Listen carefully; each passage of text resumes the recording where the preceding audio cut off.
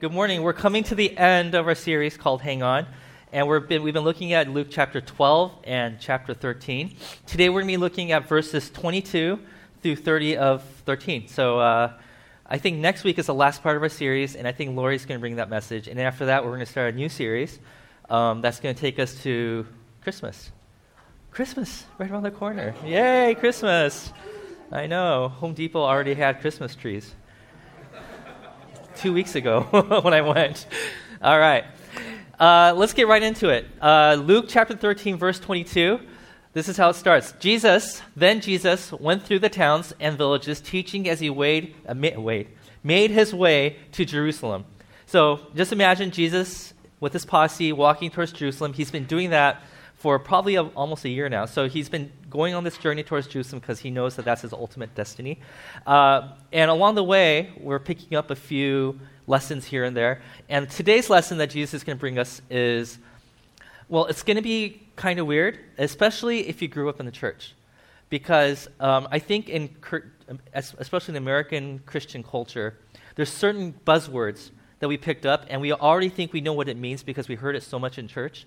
So if this is your first time or you didn't grow up in church, you're going to be like, oh, I don't know anything about this, and that's good because that's where I want you to be today because we're going to be looking at one word that's going to come up in the next verse that you're going to think, oh, I think I know what that word means, but I have to re-explain to you what that word means. So here we go. Next verse.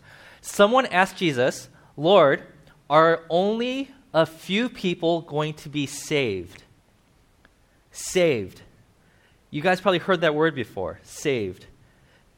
When a Christian says, are you saved? You probably have all these thoughts that come to mind, all these word associations, right?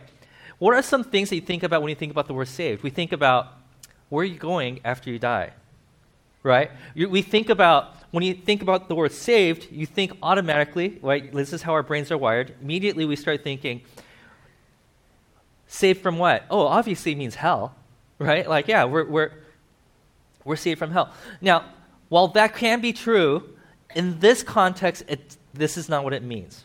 Okay, so whatever connotations and word associations you have with the word saved, I want you to take it out of your brain, wipe your brain clean, flush it down the toilet. Like that's, okay, because we want to start clean here, and this is why.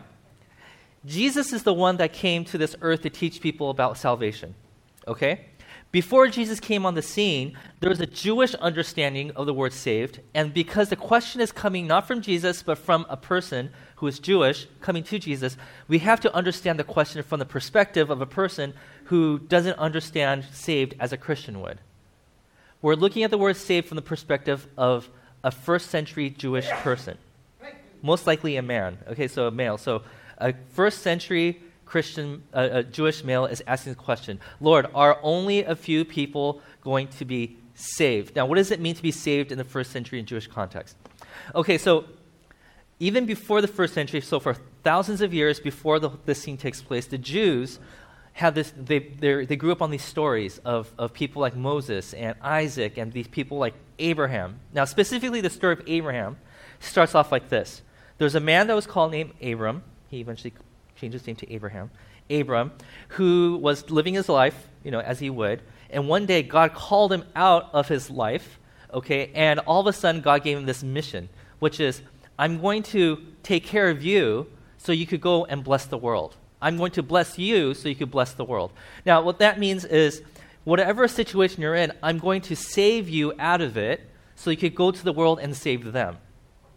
Salvation was not a thing that happened, something that after you died. In their context, salvation is something that happened right here, right now. So there's a few things that we have to know about this idea of salvation. Number one, because I think a lot of us who grew up in the church think salvation as, I said a prayer and I'm going to heaven, right? Okay. First thing I want you to know is this. When it comes to salvation or to be saved in the mind of a Jewish person back then, okay, is that it was not an individual type of salvation.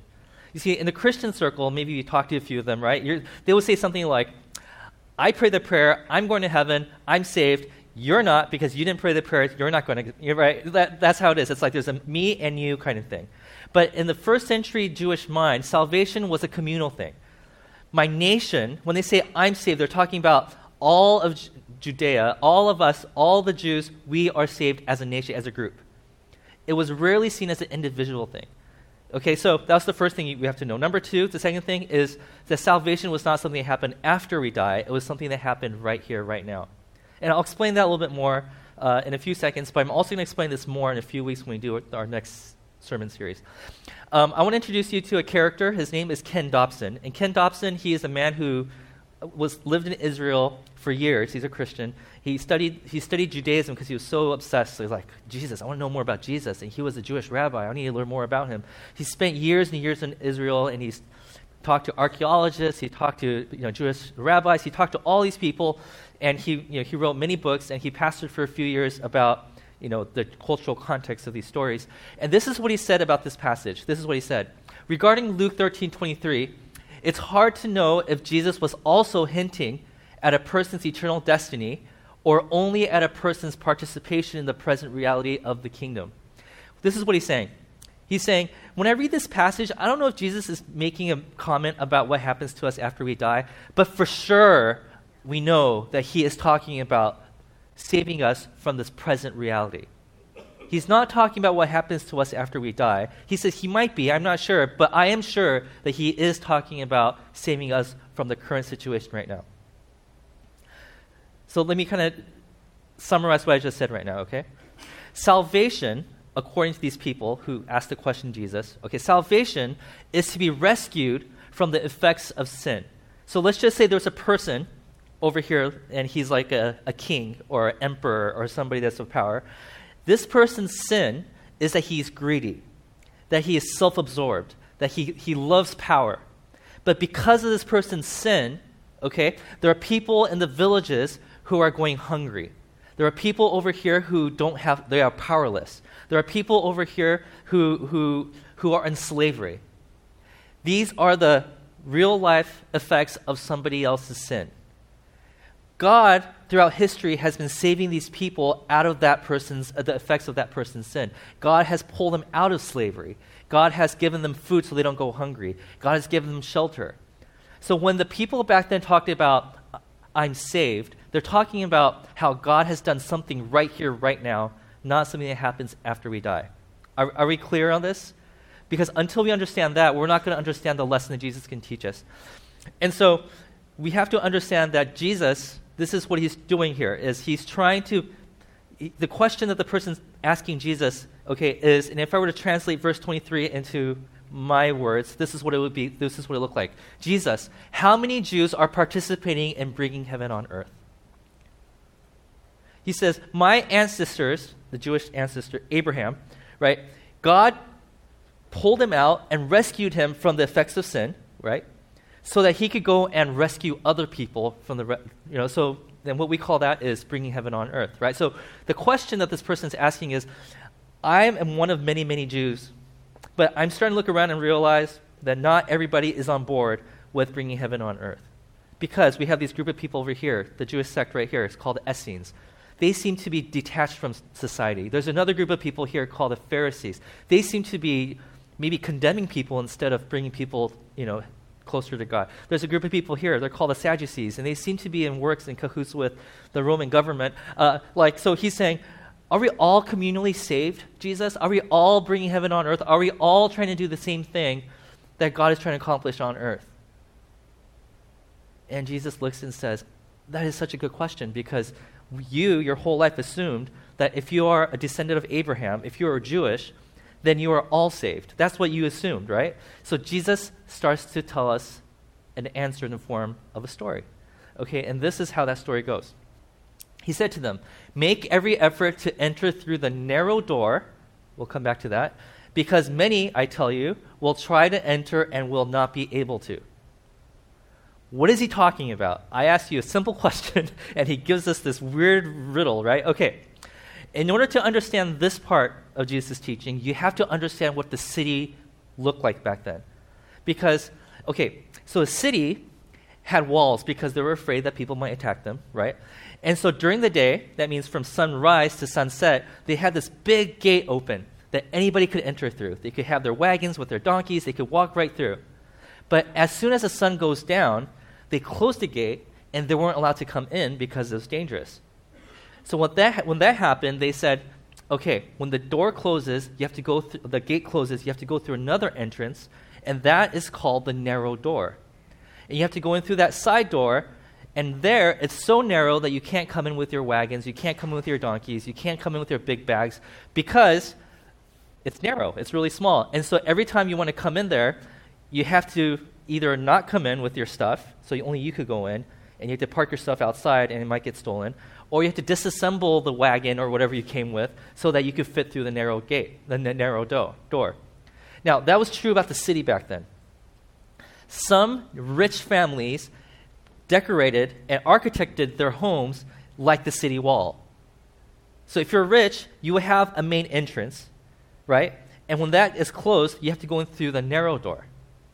Are you guys tracking so far? So here, I drew a diagram for you guys. Okay, so you can see on the bottom, there's an open door, an open gate, right? So this is true about the city, and this is also true about some rich families, their homes, okay? And you see that yellow dot on the screen? That would be the Jew, okay? He would be standing there. He knows he could go in through the front door, but he chooses not to. Okay, next slide. And so what happens is while, the door is open, people are coming in, right? People are coming in. And the person, the yellow dot right there, is just standing there like, I don't need to go in there. Now, why does the yellow dot feel like he doesn't have to go in there? Because he knows that there's a narrow door on the side. He knows that even after the gate closes, that he will still have special access into this house. So next slide. So the door closes, right? And he's not panicking. He's like, I'm okay. You know why? I know the guy who lives there. He's my buddy. He's my best friend. We go way back. We have a secret handshake. I don't know what it is, right? But they're like, I know this guy. You guys are like, oh, I need to get in before the door closes. Oh, no, oh, no. But me, no. I could take my time. I'll just walk around this side, and I'll just go in there and say, hey, yo, buddy, it's me. It's like, oh, hey, come on in, yellow dot. And he'll come in, right? He is not panicking about going in because he's counting on the side door to be open for him. So, if I were to translate what Jesus just said in verse 24, it would be this. It's like you missed your opportunity entering through the big gate, right? And so he's like, so your plan B better work. That door better be open for you when you get there because, your free ticket in is now closed, right? So in the way that this story is set up, the question is, how many of my fellow Jews are actually participating on bringing heaven on earth? And in this story so far, Jesus is saying, all the people who want to be a part of it are welcome to be a part of it. But one day the door is going to close. And you know who's still outside because they're counting on the side door to be open? It's the Jews. Story continues. Once the owner of the house gets up and closes that narrow door, you will stand outside knocking and pleading, Sir, open the door for us.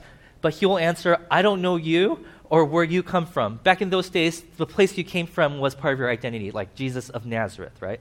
The location mattered. And he's like, I don't know who you are, and I don't even know where you come from, so I really don't know who you are.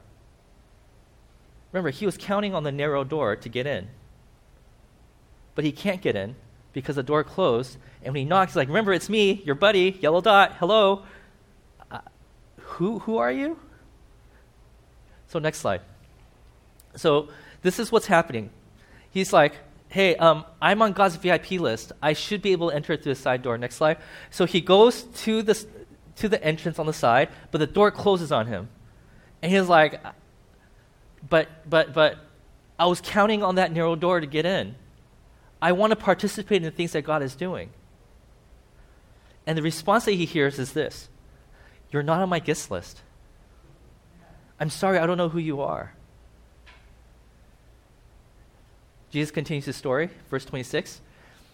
Then you will say, we ate and drank with you, and you taught in our streets.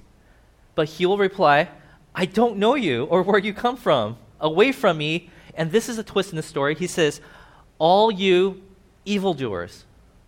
Now this is interesting. From a person who doesn't know who's outside the door, how do you know that this person's an evildoer? Jesus is kind of stepping away from his illustration, and now he's jumping into addressing the person who asked the question. What he's saying is this. All these people, the door was open, and all these people were coming in. It's like, I know what you do, sir. Throughout your life, you've been pushing people away from the door. when I had this open call for people to come and join me and being part of the solution for the world, you are discouraging these people from entering that door through those gates. When I'm wanting unity in this world, you are trying to be divisive. The reason you can't go in through the side door is because you're an evildoer. You did the wrong thing. You did the exact opposite. You weren't part of the solution. You were part of the problem. You kept people away. Why? Well, because they didn't look like you. You're a Jewish person, right? It's like, yeah. What did you do with the Gentiles, the people who weren't Jewish? Oh, I told them to leave. It's like, yeah, exactly. You're an evildoer. What did you do with the people who aren't like you? Like who? Like the tax collector. Oh, I told them to go away. Exactly. Well, what about the woman, the widow? What about her? Yeah, I told her to go away. Why? Because in a male-dominated society, you need the man to be there too. It's like, you see, that's the problem. This is why you're an evildoer, because while I was calling people in, you are pushing people away. And then Jesus dishes out the consequences.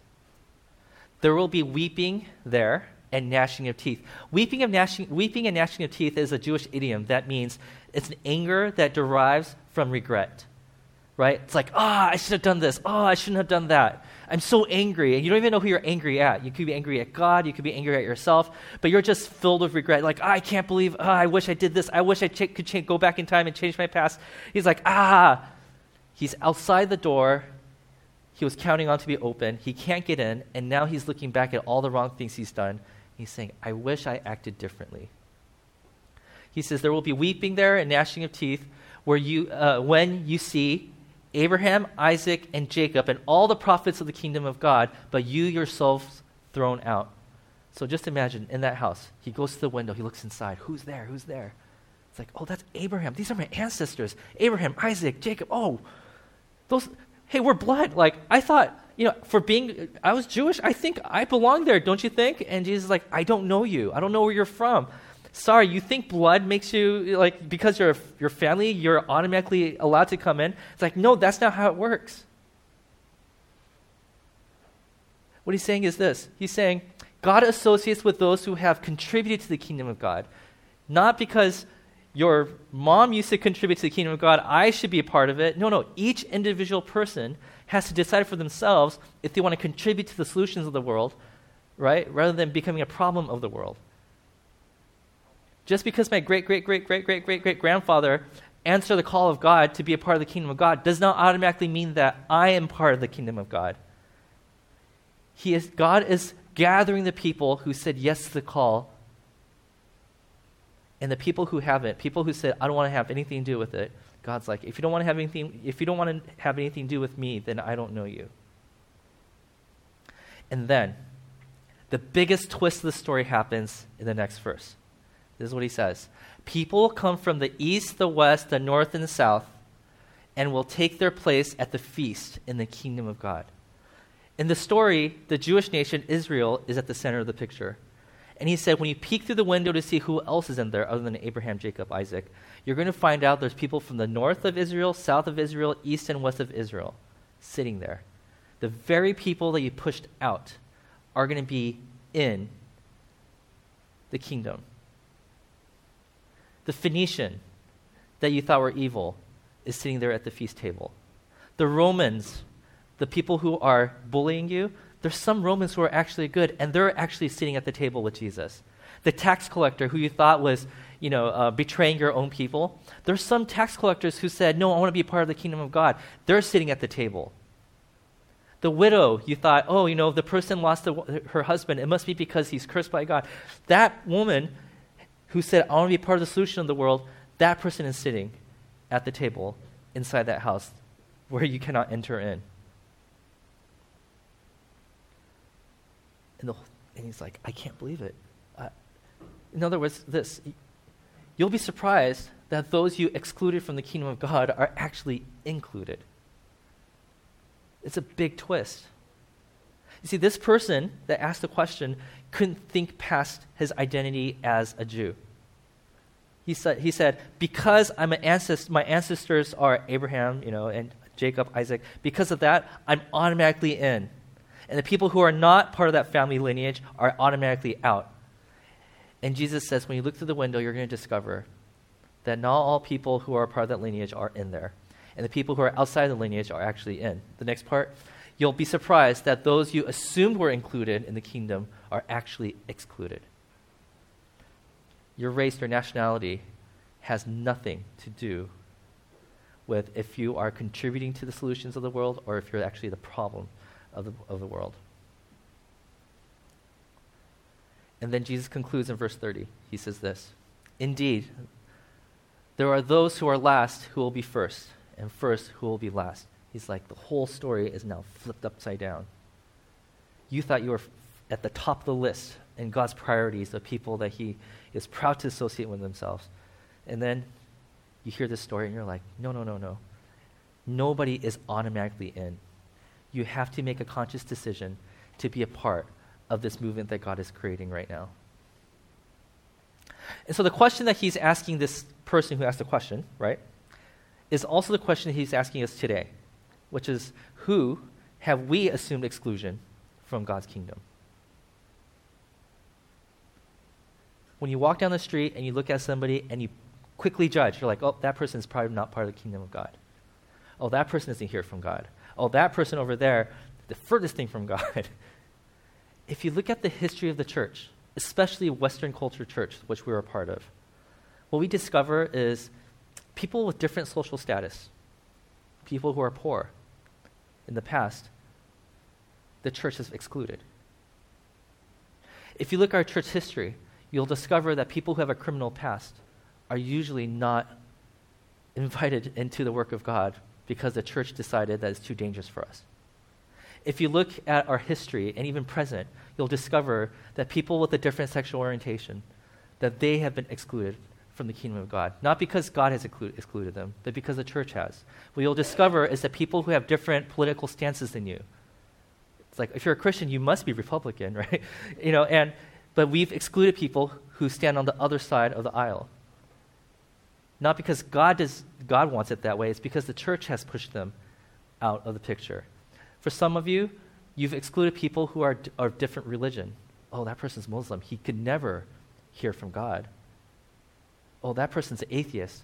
That person could never be a part of the kingdom of God. Maybe even within the circle of Christians, you looked at it and said, that person doesn't believe that the world was created in 7 literal days. That person must not be a part of the kingdom of God. Oh, that person believes that the world is only 6,000 years old. That person could never hear from God. Or, and we created these rules inside of ourselves, and it wasn't taught to us. It was maybe it was taught to us, but it's something that we hold in the depths of our souls because we don't want to talk to people about it. But if we were to be honest with each other, we all have these categories we created for ourselves and it excludes people from being part of the kingdom of God. Not because that's what God willed, but it's because the church has willed it. And Jesus says, be careful. Because if you think with that attitude, you get special access to the narrow door on the side, be careful because the door could be shut on your face because you are actually contributing to the problems of the world, not the solutions.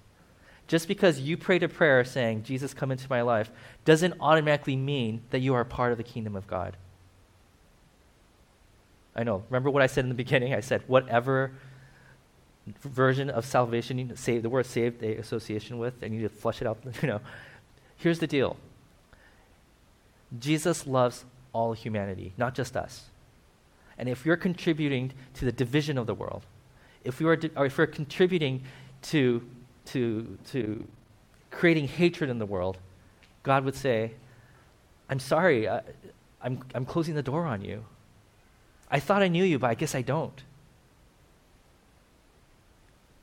And so the question I asked again was, who have we assumed exclusion from God's kingdom? And maybe you could have your own version of the answer that I just gave. Like, oh yeah, that group of people, right? But the secondary question to this is this: why? Why have we assumed the exclusion of certain groups of people? Now, if you look through the scriptures and find out why these Jews have excluded certain people out, and a lot of people would say, oh, it's because the Bible told us to, right? But if you were to actually dig deeper, what you discover is that it's not because the Word of God said so. It's because there's something deeper that's at the heart of it all, which is this: fear. Fear. These people who believe that they were exclusively God's. We're Jews. We're chosen by God. He saved us so that we could save the world. They couldn't fathom the idea that God could choose another group of people, because then they were afraid that they were less special. Right? Or, if God chose those people to be a part of our group, I feel less safe. Imagine if an ex-criminal walked in through the back doors. I know how I would feel. I'll be honest with you guys. This is how I would feel. I would feel, I'm okay with that person coming here, but I'm wondering if my kids will be safe. See how fear just settles in? And so I start thinking, well, that person shouldn't be coming to this church anymore because I'm afraid that my kids might be in danger. Right? And so fear becomes the thing. Like, for example, you've been coming to church for years and years and years, and you love coming to church. Why? Because everything that you believe in, everybody here agrees with you. Right? What if somebody else came into this picture who has a different theological stance than you? Right? And all of a sudden, you're sitting around people who don't agree with you, and now you have this fear. I don't feel comfortable anymore. What am I supposed to do? I'm going to find another church because I'm going to find another church that agrees with me 100%. Did you know that Jesus' 12 disciples didn't agree with each other all the time? There were zealots, people who would kill people who disagree with them, right? And we had tax collectors, people who betray their own people in the same group. And Jesus is like, this is what the kingdom of God is like. People who disagree with each other, hanging out together, getting along because they have the same love, which is Jesus. Fear. We get scared when our comfort is threatened. When some people come in that you feel like, that person doesn't look like me. That person's of another race. That person, is that person divorced? I can't, the kingdom of God is a place and it's a movement of people with different backgrounds that come together to become the solution of the world. And Jesus tells this Jewish man, for far too long, you guys have been focused on me. I am the light of the world. I am the people I'm part of the group of people who are going to go and save the world, right? Meanwhile, they're actually accomplishing the exact opposite. And Jesus says, be careful. Your fear is actually making you into an evildoer. And that's why the door is shut on you. Meanwhile, when you look through the window, you're going to find out the people that you actually excluded are actually in the building, feasting with the King of Kings. Be careful. This is a very tough teaching, wouldn't you say?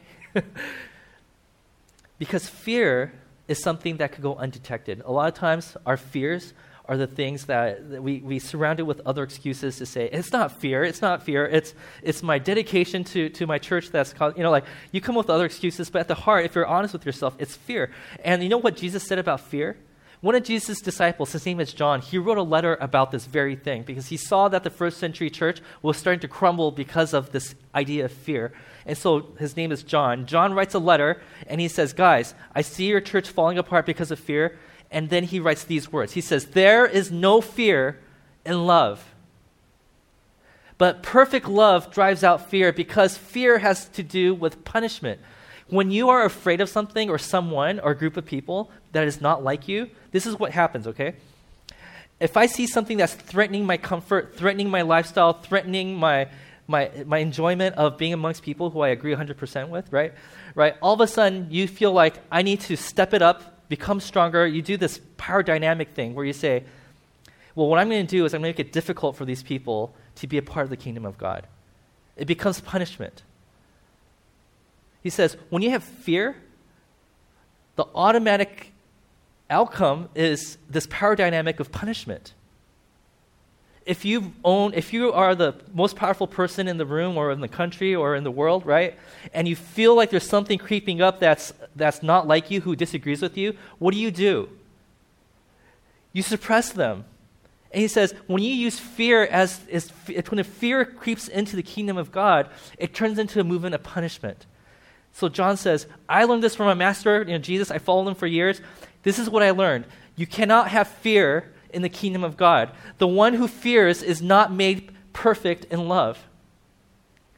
The number one threat to the movement of God is fear. And that's what Jesus was saying to the Jewish man who asked him the question. And then John, in his wisdom, he didn't just stop there. He continued to verse 19. We love because he first loved us. You don't need to fear. God is still on your side. He loves you, right? We love other people because he has showed us how to love other people. Of all the people in the world, Christians, people who follow Jesus, these are the people who should know how to love other people because he loved you, and now that you experience that love, you should be able to mimic that love to the people around you. Whoever claims to love God yet hates a brother or sister is a liar. Whoever does not love their brothers and sisters whom they have seen cannot love God whom they have not seen. And then he ends with this. He says, and he has given us this command. He's like, this is the one thing you have to get right. This is the command from our Master Jesus. This is what he's telling us to do. Anyone who loves God must also love their brother and sister. Somebody comes in saying, yes, I want to be a part of the movement of God. That person's a brother or sister to you now. And if you're looking at that person saying, but we disagree theologically on certain things, or you have a different lifestyle than me, or you and I, we have different political stances, whatever it is, right? He's like, if you are like that towards your brother or sister in Christ, then I don't think you love God. I think we grew up in this culture where it's like all that matters is my love between me and God, right? As long as me and him are good, we're all good, right? But over and over and over in the scriptures that teaches us, no. The way we demonstrate our love to God is by the way we love our brothers and sisters. And if we can't get that right, then there's no way we could get this vertical relationship right. And so the original question was this: Jesus, how many Jews are participating in bringing heaven on earth? His answer, his quick, succinct answer is this: you can't be in the kingdom of God and hate others at the same time.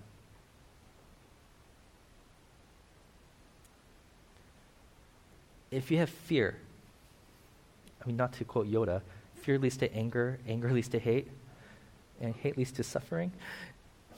Yeah, I mean, he speaks truth, man. He's Yoda.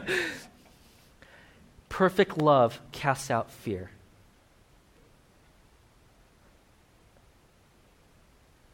When you come to church, or when you go to life group, and you're having discussion, and you find out right away from these discussions that there's somebody in the group that disagrees with you, or there's somebody in the group that has a different lifestyle than you, or if there's a person that you find out has a really dark past, or you feel like there's a person that's around you that's done the very thing that you swore that you would never associate yourself with, and your immediate reaction is not love but fear, and you start pushing the person out or you start pushing yourself out, Jesus says, be careful, because love needs to be at the center of this thing called the kingdom of God. So who have we excluded from the kingdom of God? Who are we afraid of that might come in and ruin the party that you created for yourself in church? Who is a threat to you? Jesus says, let's turn that threat into love, because perfect love casts out fear. Amen. I know this is a really tough message to swallow, I think. But I think it's necessary. Let's pray.